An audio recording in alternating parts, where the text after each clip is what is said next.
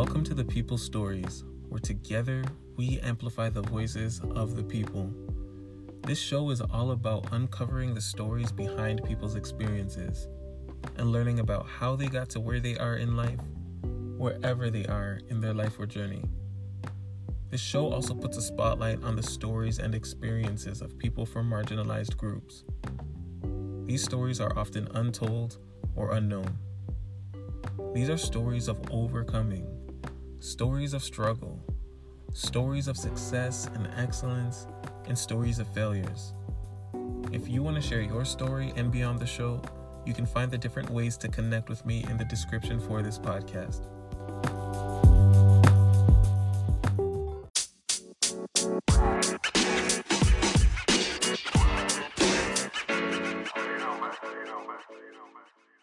So let me set the scene for you so that you can understand the, let's call it, unique setting of where this episode took place on my end. So here it is. Let's start with the fact that I'm in the car. It's the dead of summer, so it's already hot.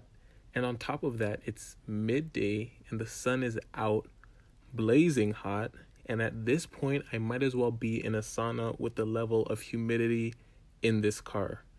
And here I am, sitting inside this car, windows up and sealed shut, and the car is also turned off to avoid the sound of the air conditioning.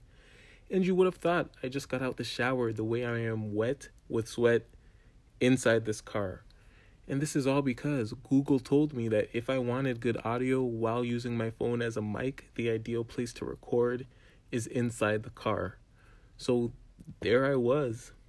But the catch is, it was all worth it for this episode, minus my phone overheating, which caused dicey audio at points where I had to disconnect from the guest and reconnect back. It was all worth it because I had some great conversation on this episode. So let's get it started.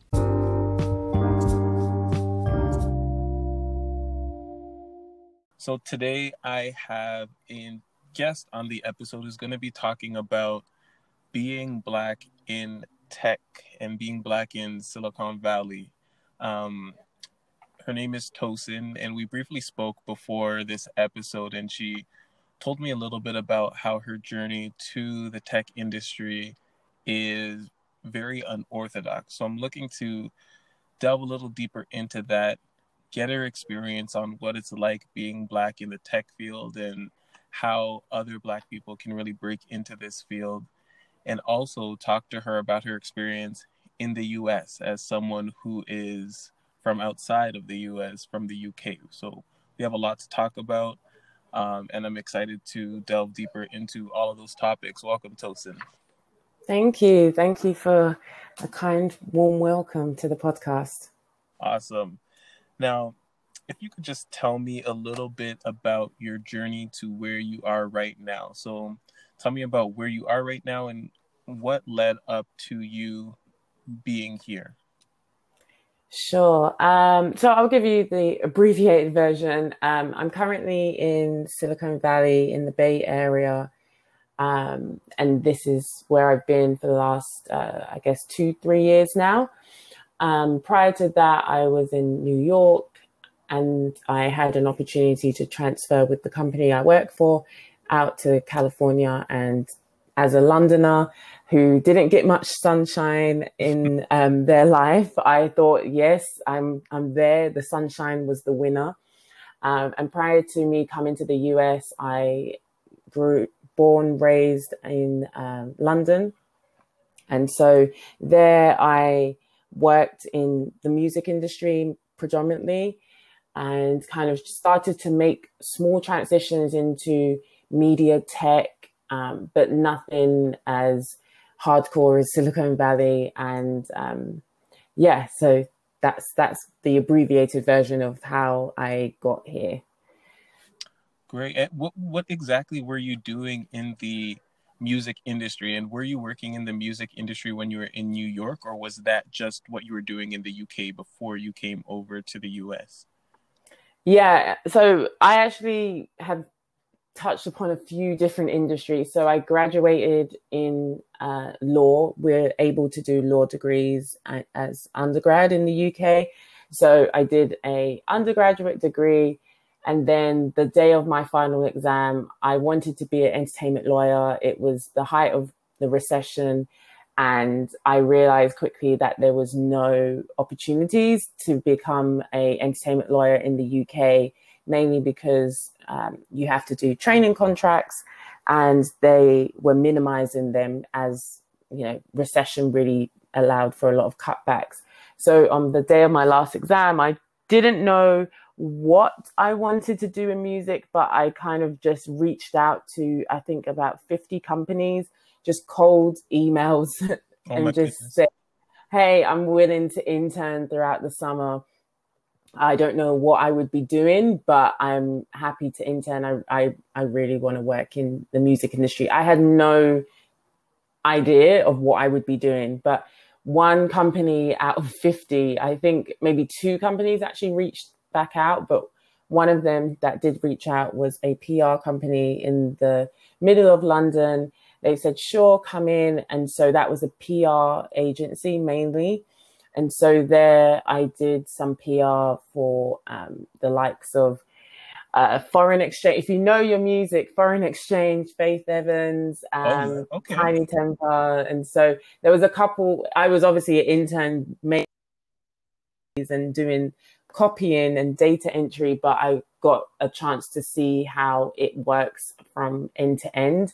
And so I obviously just used that as a pit stop and kept on applying to other music jobs now that I started to understand, okay, what could I do? And so I managed to get another internship in studio, Metropolis Studios, which is known mainly for recordings from the Beatles and Lady Gaga and all sorts of other artists. And so I did an internship there as well. And that was a marketing internship. And that's when I was like, yeah, I like marketing. This is what I feel like I'm good at. And then I hopped over to EMI record label at the end of that internship. And so at EMI, I stayed there for 3 years, and I was a junior marketing executive there. And at that time, EMI was known for being the label for Spice Girls, the Beatles, Iron Maiden, you know, just tons. And then the modern artists were like Snoop Dogg, David Guetta, Katy Perry, Coldplay. So I had really great opportunities to work on all of those, with all of those artists. And I guess over the 3 years, I was just like, okay, what would come next? And I couldn't really see the future being in CDs and selling CDs. And despite the fact that everyone in the company was like, no, CDs will forever be around, I was just looking at me and my friends like, we don't buy CDs. We love being in like the events. We love going to the concerts, the festivals. We do not spend money on CDs. And so at that time, there was a small account called Spotify that came, you know, landed on the big wigs execs a desk, and nobody really wanted to take it. They were like, oh, what is this digital random Swedish company? And I was like, hey, I'll work with them. And so I worked with Spotify, and that just led me to realize, no, this tech thing is really going to work, and we will not be buying CDs in a few years. And so it's just having that exposure to working with Spotify allowed me to take my next move, which was more with a small startup who was trying to do, digital entertainment, so live streams for people who couldn't attend the concerts. And so I got to work with Spotify again, and, you know, all the other brands that I worked with. But I still felt like I could do more in tech and be more core tech. I was still known pretty much in London as a music girl. So I decided to do an MBA, which was very random for anyone coming from the music industry. And I ended up getting into a great program in Cornell. It was specifically focused on tech, so Cornell Tech in New York City. And that's where I got the opportunity to really delve deep into everything technical, or any kind of tech role. And the role that felt best suited to me was product manager, because of the marketing experience I had, because of the user experience that I had. And I felt like I could still apply some technical skills to that role. So that's my journey to tech, which is very, very different to majority of people that I've met. I've met a lot of product managers. I'm yet to find someone who has the experience that I've had. So, yeah. Wow, no, that's a story for, like, the fact that this all started out by you emailing 50 companies, and one thing led to another, which led to another. And it was just two, you said only 2 out of the 50 companies reached back out to you, right? Yeah, I think 2 of them, but the one that I reached back out to both of them, but I guess the second one just didn't really respond as quickly. And the first one was like, yeah, come in next week. So, Oh my goodness. yeah, I definitely think that was a big risk, but I didn't know what else I was going to do. I didn't want to be a corporate lawyer.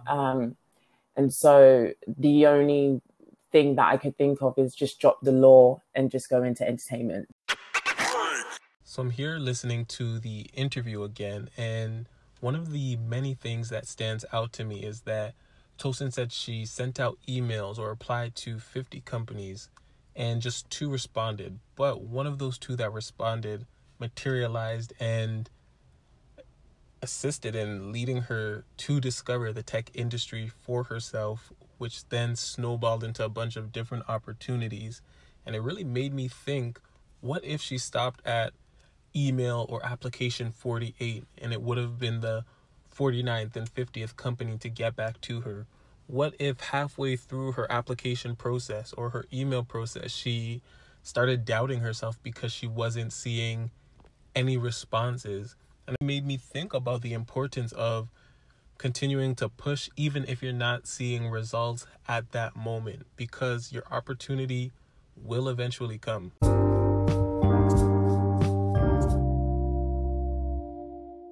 One thing too is the idea of how fast the tech world moves. So listening to your story, it makes me think about how sometimes tech can seem very intimidating because it seems like the learning curve is so high and it's hard to it's a hard field.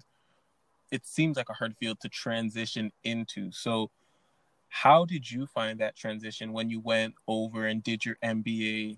And you said it was very tech focused. Did you find it hard to adapt to the industry, or were you already very familiar with it because of your experience from Spotify? And I know I'm talking more about that core tech. How did you find that transition?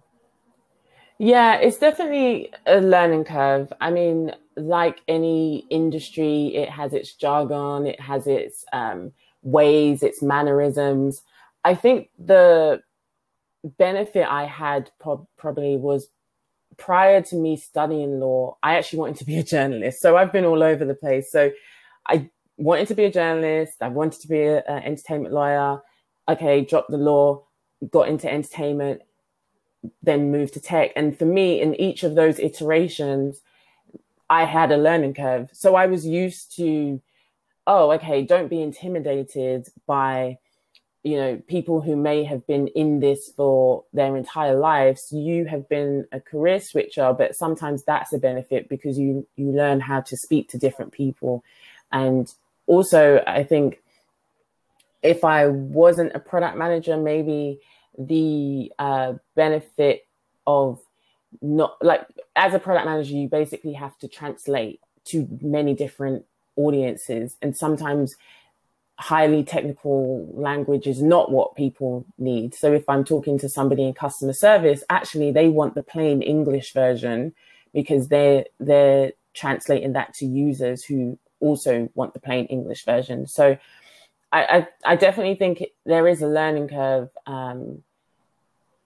But if you just break it down and realize that it's just another industry with its own language, and once you understand that language, you can be a part of the conversation.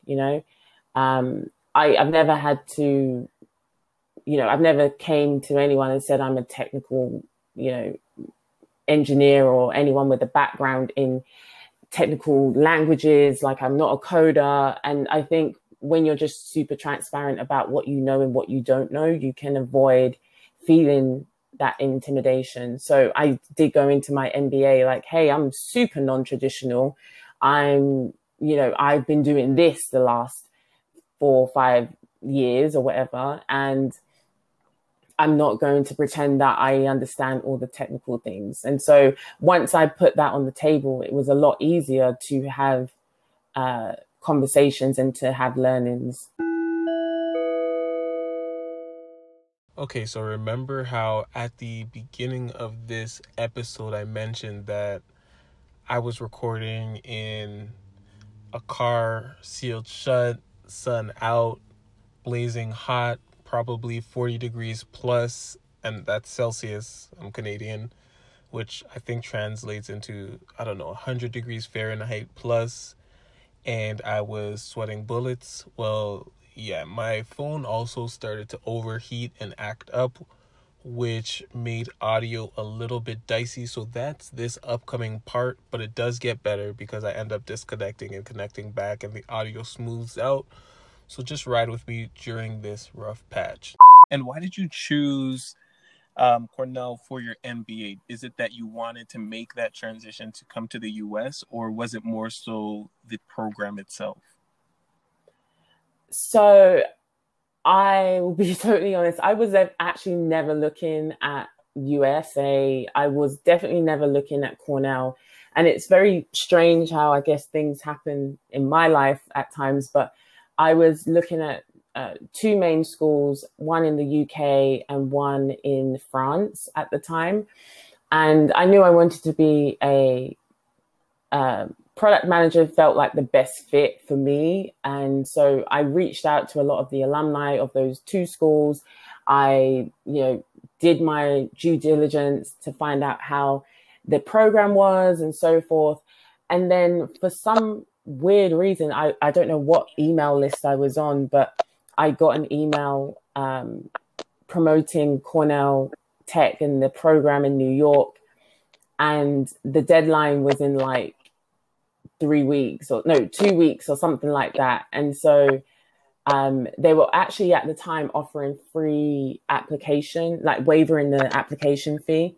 And so I applied randomly after the deadline. Actually, I actually missed the deadline. I applied after the deadline, didn't think anything of it.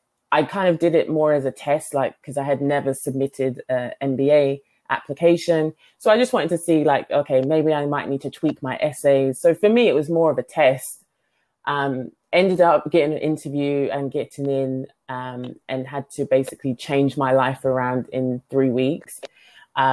So quit my job, moved to America within those 3 weeks before school starts.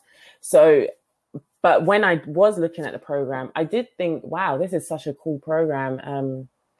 It's super technical. It's got the elements of, whether you want to start your own company, your own tech startup, or whether you want to work in the tech industry. It had all those different elements. It had a lot of contacts. Our professors were, VCs or people who have worked in big tech companies for years.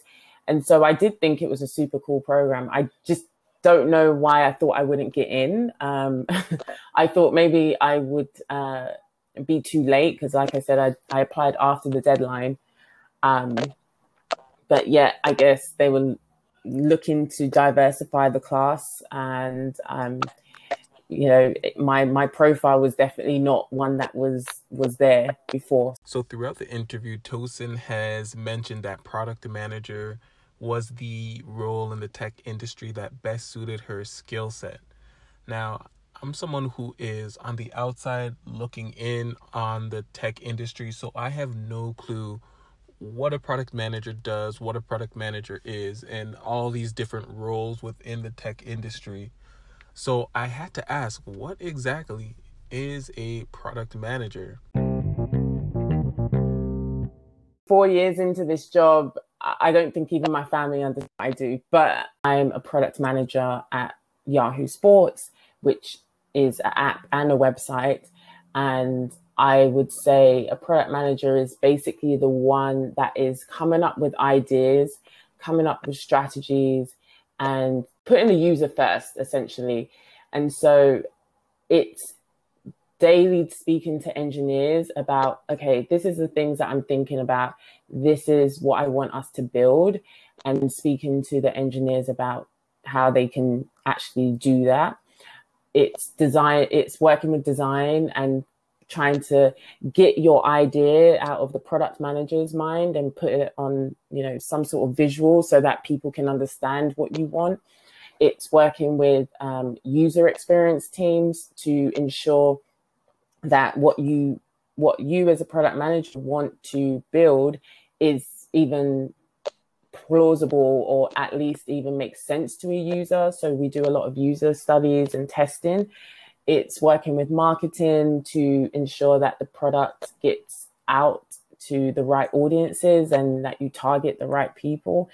It's everything along the chain from beginning to end. And so a product manager, I know when I was in business school, they often referred to it as like the mini CEO of the product. I don't really necessarily like that title because it sounds like a dictatorship a little bit, but it's more of collaborations with everyone and just making sure that the ship keeps moving. It definitely is a multifaceted role.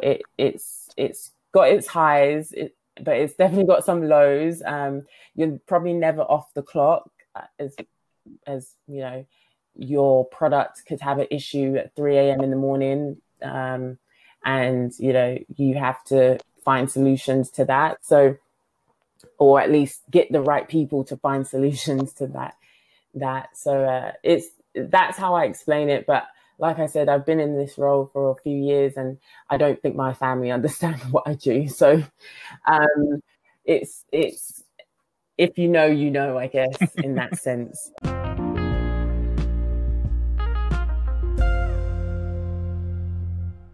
What I want to talk about next is your perspective on diversity in the tech industry, and talk a little bit about why you're an advocate for Black people in tech. Yeah, sure. So as we all know, it's been widely advertised that, the tech industry is not that diverse. I can't remember the exact figures, but I know over the years, huge tech companies have been found out, I would say, that they have like 2%, 3% Black employees, or even lower numbers for Latino employees as well. And so oftentimes I thought, no, it really can't be that bad, but it is that bad. Like the fact that these products that we are all using, the Ubers of the world, the Googles of the world, etc., they're used by millions, if not billions, across the globe, and that their workforce is not a representative of that is kind of an issue. It's disturbing. And so oftentimes the conversation is focused on engineers, more Black engineers, which is definitely a conversation needed. And so the likes of, NSBE, National Society of Black Engineers, and even Afrotech, I know they've been really pushing for more Black engineers. But I'm very critical of vanity metrics or vanity success. So I've seen last few years, yes, now there are more Black people in tech companies, but yet they are stuck in junior positions, or they are, new fresh grad engineers. And unfortunately, there's still a hierarchy in a company. No matter how flat every tech company likes to say they are, they're still a company. They still have shareholders. They still have a bottom line. And so I feel like the vanity metrics of entry-level roles in engineering has been muddled with success and progress. And actually, when you just look at the C-suite of most tech companies, VPs of most tech companies, directors at most tech companies, managers of most tech companies, they are not representing people of color. So I think the last few years, as I've been climbing up the ladder, I have been very vocal, both internally at work and externally, that, hey, we need more Black people in tech across the board. It's not just going to a HBCU and hiring some engineers. That is valid and that is still needed, but we also need the managers, we need the directors, we need the pipeline that every other race gets, I guess. And so I don't really see that enough in with Black people. And so I think the recent social outrage, particularly after George Floyd's murder, Breonna Taylor's murder, has ignited that conversation again. And I hope this time it's meaningful. I've seen a lot of tech companies actually mention that they are encouraging, certain targets that they want to hit, or that they have made some readjustments and they've moved certain, Black people in tech up. And I often talk about Black people because that's who I am. I'm a Black woman. Yeah. And so it's, I don't know if it's always my place or I have as much insight into other diverse groups, but I can speak definitely as a Black woman. And as I mentioned, as I went through the muddle of what a product manager does, you heard the phrase that I mentioned was that when the ideas come from the product manager, they are facilitated and executed by the rest of the team. And so I really do speak about Black product managers a lot. Like, the product manager role is not necessarily looking like me.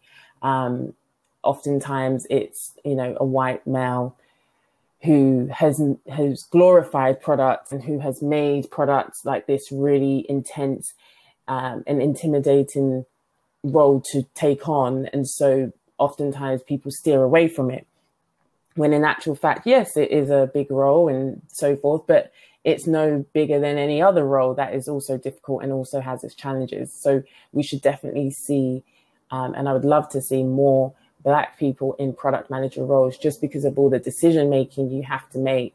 And oftentimes that's when you see a product get dragged on Twitter or something because they didn't have a diverse team in the room, and if you even track back, sometimes they didn't even have, oftentimes they never had a Black product manager.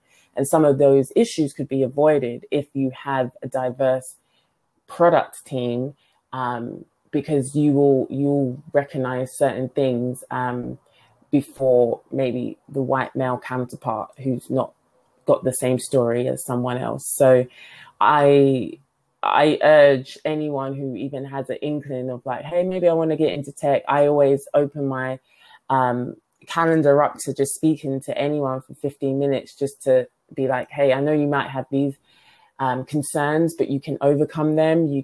This is the way I did it, or this is the way someone else did it. But I just love to see a more balanced product teams in different companies. Yeah, no, I love so much about what you just said. And when you're talking about some of those products that have negative backlash, sometimes I'm just thinking to myself, wow, you could have really saved all of this bad press if you just had some diversity on your team.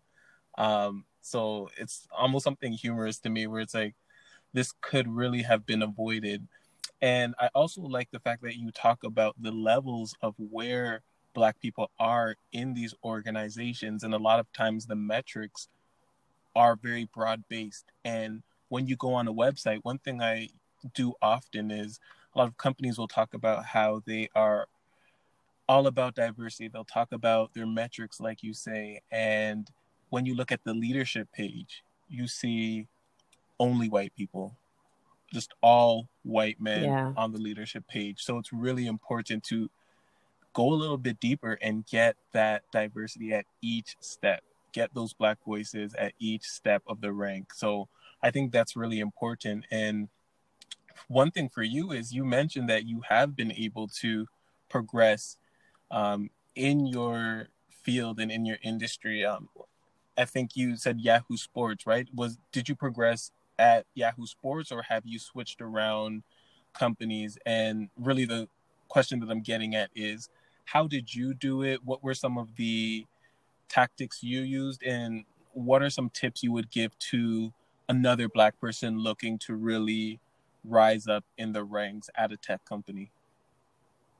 Yeah. So all my working history in America has actually been at one company, which is Verizon. Many people don't know Verizon has media brands, and so they bought Yahoo, Huffington Post. At a time, we had Tumblr. We also owned TechCrunch, Engadget. So there's a bunch of media brands that Verizon own. So even though I started out in core Verizon, mainly working on like 5G initiatives, as I mentioned, transferred out to California, and that's where I've been working on a lot of Yahoo products. I've worked on a brand new product that got launched. And then I also worked on Yahoo News for a while, and then most recently Yahoo Sports. So I've definitely seen a few different brands within the company. And yeah, that helped with moving up the ranks. But I also think what has helped is just being completely honest about where I want to go. I've always been very ambitious. Probably one of the reasons why I left the music industry is because everyone sits in the same role for about 20 years, and it didn't feel like there was much movement that I could gain. And so I, with every manager, have been very honest, like, hey, I, left my home country to come to this country to achieve everything that I possibly could achieve. And so I think that honesty has sometimes been beneficial to me, to be honest. Like I haven't, and it's a different approach to what I honestly have taken ever in my life. In the UK, I was pretty much like, you just wait for the promotions, or you wait for the feedback, or you wait for, any kind of positive news to come your way. But something must have clicked for me when I was in Cornell. But I just thought, hey, I just can't waste time just waiting. So I've been very transparent about, hey, I want to move up the ranks, or I want to take that really difficult project, or I want to move to this team so I can gain these skills. And I think oftentimes, generally, we just don't do that. We kind of wait for the procedure to happen rather than us taking the initiative to do it ourselves. So I use my one-on-ones very frequently to express those issues or those concerns. And I ask for transparency on, what's the leveling. I often tell people who are moving to tech, like, really find out about the leveling in that company so that you can understand where you are and where you need to go or where you want to go. And so that, coupled with obviously just working and showcasing and shouting about my work. I'm not always the best at that. I'm trying to be better, but sometimes you do have to shout about your work because, especially as a Black woman, sometimes you can get, missed in the success. And so people don't attribute the success necessarily to a Black woman. They often, stereotypically would say it was someone else. And so I've had to be very, I guess, honest and self-promoting a little bit of, hey, I worked on this and that's what I did. This is how I contributed to this project, or this is how I worked with this team. So I think those things have helped. But even with all of that, like I said, you still have to do the work and do the work well. And so I try to ensure that that's something I do, and own up to the mistakes that I do make, you know, be like, you know what, I made that mistake. And I think just trying to be honest and transparent is basically the thread that runs throughout. You know, I'm not always good at every part of my job, so I try to be honest about that and grow, you know. Yeah, no, that makes sense. And what helped you, what clicked really to switch you from, you were saying when you were in the UK, you weren't really the type to just straight up ask for it and um, really demand where you expect to be. But when you got to the US and in this industry, you have become very vocal. What do you think was the thing that made that click? And I'm asking because a lot of people, just in general, could develop this imposter syndrome, especially for someone who has had an unorthodox path to this industry where maybe they would be more inclined to wait for that promotion or wait for someone to recognize them. And on top of that, being Black and being a Black woman, sometimes asking for what you really want might be seen in a negative light. So what was it that clicked and made you realize, hey, the only way I'm going to get what I want is by straight up asking for it, being honest and being transparent? Ooh, packed question. So I think partly in the UK it's cultural, just not to rock the boat. I think that's just a culture thing in the UK. So it was never presented to me that I should, you know, speak up and speak out.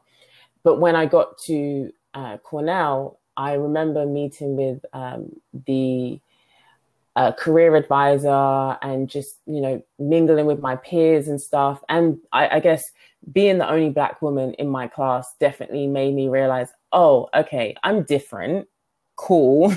we know I'm different. Cool. Let me just move past this. And so in the recruitment season, I realized how aggressive people were with their resumes and how aggressive they were with their achievements. And I think my career advisor at the time said, hey, you have such a great background. You just don't shout about it enough. And that could hinder you getting a great job. And that's when I thought, wait, this is really now like how my life could change, right? And so I kind of need to step up to the plate and speak about the achievements that I have had and speak about the work that I've had before, honestly and proudly, and not shy away from, you know, speaking about these things because that's what I've been used to in the UK.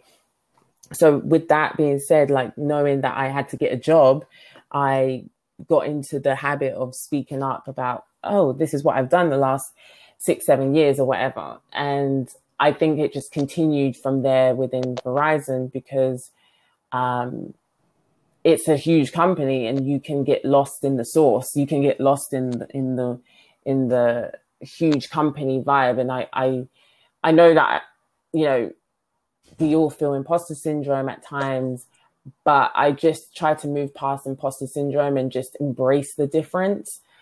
I'm different. It's okay. We're all meant to be different. We're not all meant to be the same. We're not meant to all be cookie cutter, you know, with our experiences. So why not embrace a difference and add a different element and a different viewpoint? And actually that has been beneficial over my time in the company because, you know, people might bring me into conversations because I have a different viewpoint or I come from a different aspect to maybe someone else. So sometimes what we think are our weaknesses can be our biggest strengths.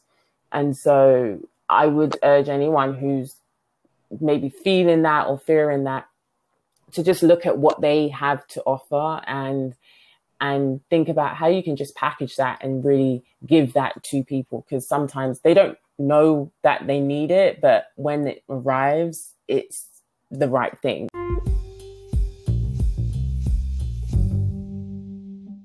Have you seen a positive change when it comes to Black people in tech, either if it's in your organization specifically or outside of your organization in the industry overall? Have you at least seen some positive changes being made? You mean since George Floyd's murder or Just in the past, prior? it could be prior, it could even be in the last few months. Because, like you said, I know that over the past few months since um, the George Floyd murder, there has been a lot of activity picking up steam. But maybe you could talk about before that. Has there been improvements, or is it more of a after the George Floyd murder, everyone the light bulb was turned on, which I think seems to be a theme across a bunch of industries. But yeah, the before and after. What would be Yeah. your perspective on that? I think before it was just a conversation, I feel like it was a slow burning conversation. Maybe it's hard to tell from, externally in different companies, but at least here in the Bay Area, there is a lot of Black people in tech, that I've met. I don't know if the percentages increased dramatically. I don't think they did, because oftentimes tech companies are apprehensive of actually sharing workforce data. But just from the little intelligence that we get through articles and reports, it seems like it's still dwindling. And then after, in the last few months since we've been in lockdown, I think there has been a definitely ignition of this conversation. It's come more to the forefront for many companies. I've been following a lot of different Instagram handles and articles where they're sharing, all their mandates that they're promising for the next year or so, or the next 5 years. And I think it's too soon to say if there's been any significant change, because we've only had a few months and most people are still in their homes working. So I do think we should revisit this question in like a year or two, just to see where the real change is. And for me, it's not about, like I said, the vanity numbers of how many Black people you have in the company. It's about, where do those Black people sit? Like, in what teams and departments? Are they in technical roles? Are they in human resource roles? Are they in marketing roles? Because I think that also makes a difference. Mm-hmm. And then again, where the Black people are leveled. If 100% of the new Black hires are all at junior level roles, that for me doesn't necessarily determine success. It determines, yes, movement and progress, but I would love to see more at the forefront in technical roles, CEOs, CPOs, which is Chief Product Officer, CTOs, which is Chief Technology Officer. So I would love to see way more of that. And I know there are some, I was having this debate with a friend of mine. There are some people who are Black in tech, in senior positions. I think I read about a woman at Microsoft who's like the head of gaming or something. But I would love for us to hear more about them. And, they also can publicize themselves a bit more, because it does encourage those who are coming up the ranks a little bit more. So I would love for us not to be hidden, but actually very exposed and out there. This part made me really think about the importance of representation and what that can do for other people. Because the truth is, if you don't see anyone who looks like you or who has the same history or background as you experiencing certain success, or if you don't see them in certain roles or positions, there is this psychological or subconscious element that might lead you to believe that that role, that amount of success, that position isn't meant for you. And that's especially the case when it's coupled with a society that already tells you that certain things aren't meant for you, or a society that already tells you that you're not good enough. So that's really why I think representation is so important, because it is often that light bulb moment for the onlooker where they realize that something that they may have never seen themselves in is possible for them. You said that tech companies in general are apprehensive about publishing numbers about their talent. Why do you think that is? Because that apprehension can really breed some distrustfulness on the outside, some cynicism as to why they're apprehensive. Do you think it's to cover themselves, or is it more of a logistical reason? It's probably a bit of both, to be honest. I'm not really well versed with all the laws in this country, but I know, race is complex. It's a construct. So some people might not identify as Black. And, I guess companies don't want to assume somebody is Black if they're not identifying as Black. I think there's a bunch of logistical reasons, but more so, which I think is more of a bigger reason, is every so often there's always an article that comes out about tech companies and diversity, and then there's this big uproar.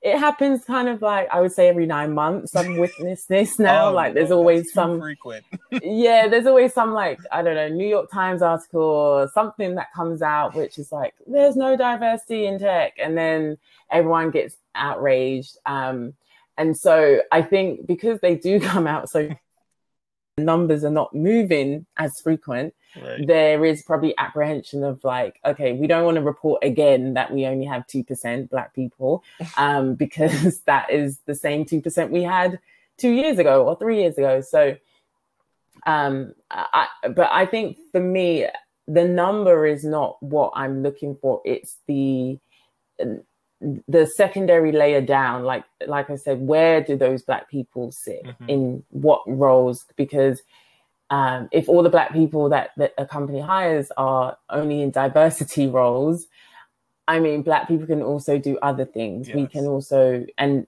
that is no shade to a diversity role. That is just more we're versatile.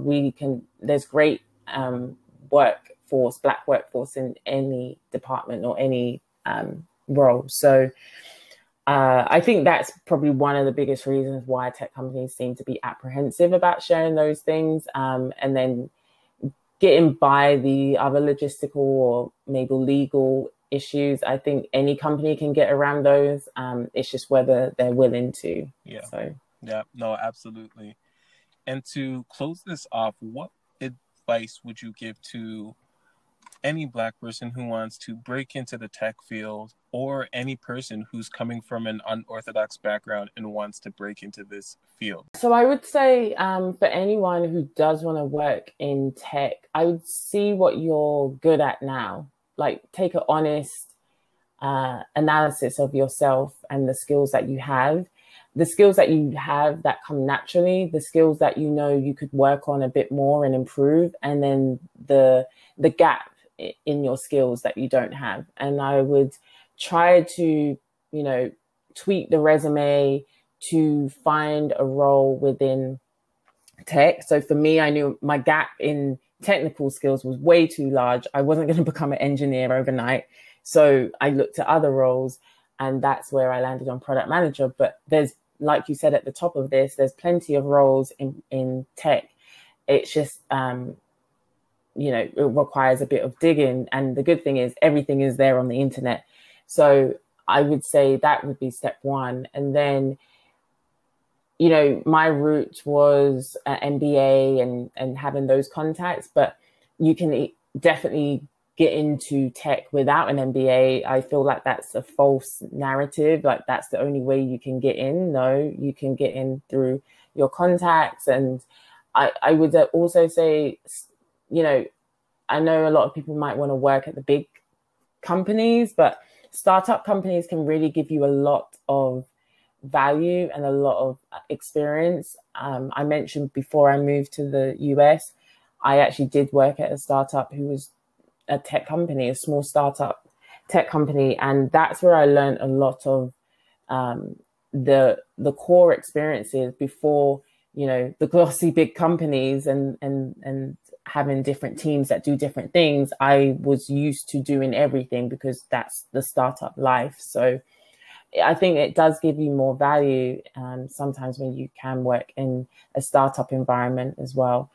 But just the encouragement I would give to anyone is just to keep going, and to know that, yeah, it may feel risky, but risk is a muscle. And so if you don't exercise it and you don't use it, then, it won't materialize. And so I would just encourage people not to feel defeated, especially when people don't look like us, when you go to the interviews or when you go to these companies, but you can be the difference and then add more, so sometimes that's what a company needs, the difference.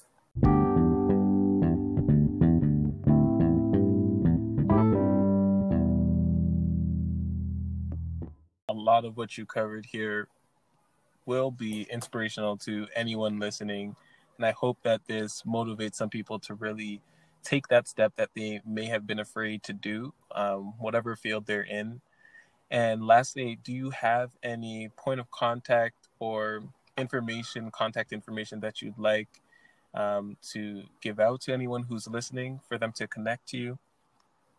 Yeah, sure. I tend to talk a lot about, the everyday life of a product manager and living in the Bay Area on my Instagram, which is _Miss Tosin, MISSTOSIN. And honestly, people have reached out to me on there, and I'm happy to keep the conversation going. So I would love to keep talking about, not just the working in tech portion, but investing in tech and being a startup, early stage investor, and everything pertaining to it, because we need Black folk in all of it, every aspect. So happy to speak there. Yep, I'm with it.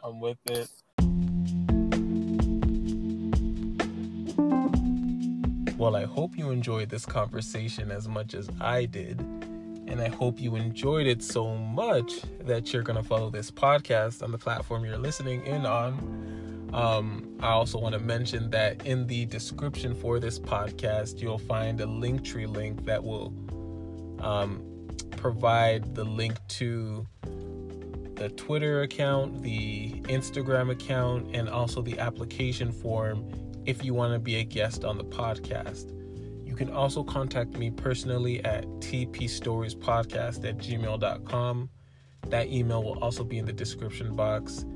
And I think that's about it. I'm looking forward to more conversations that are as insightful as this one, and I hope you are too.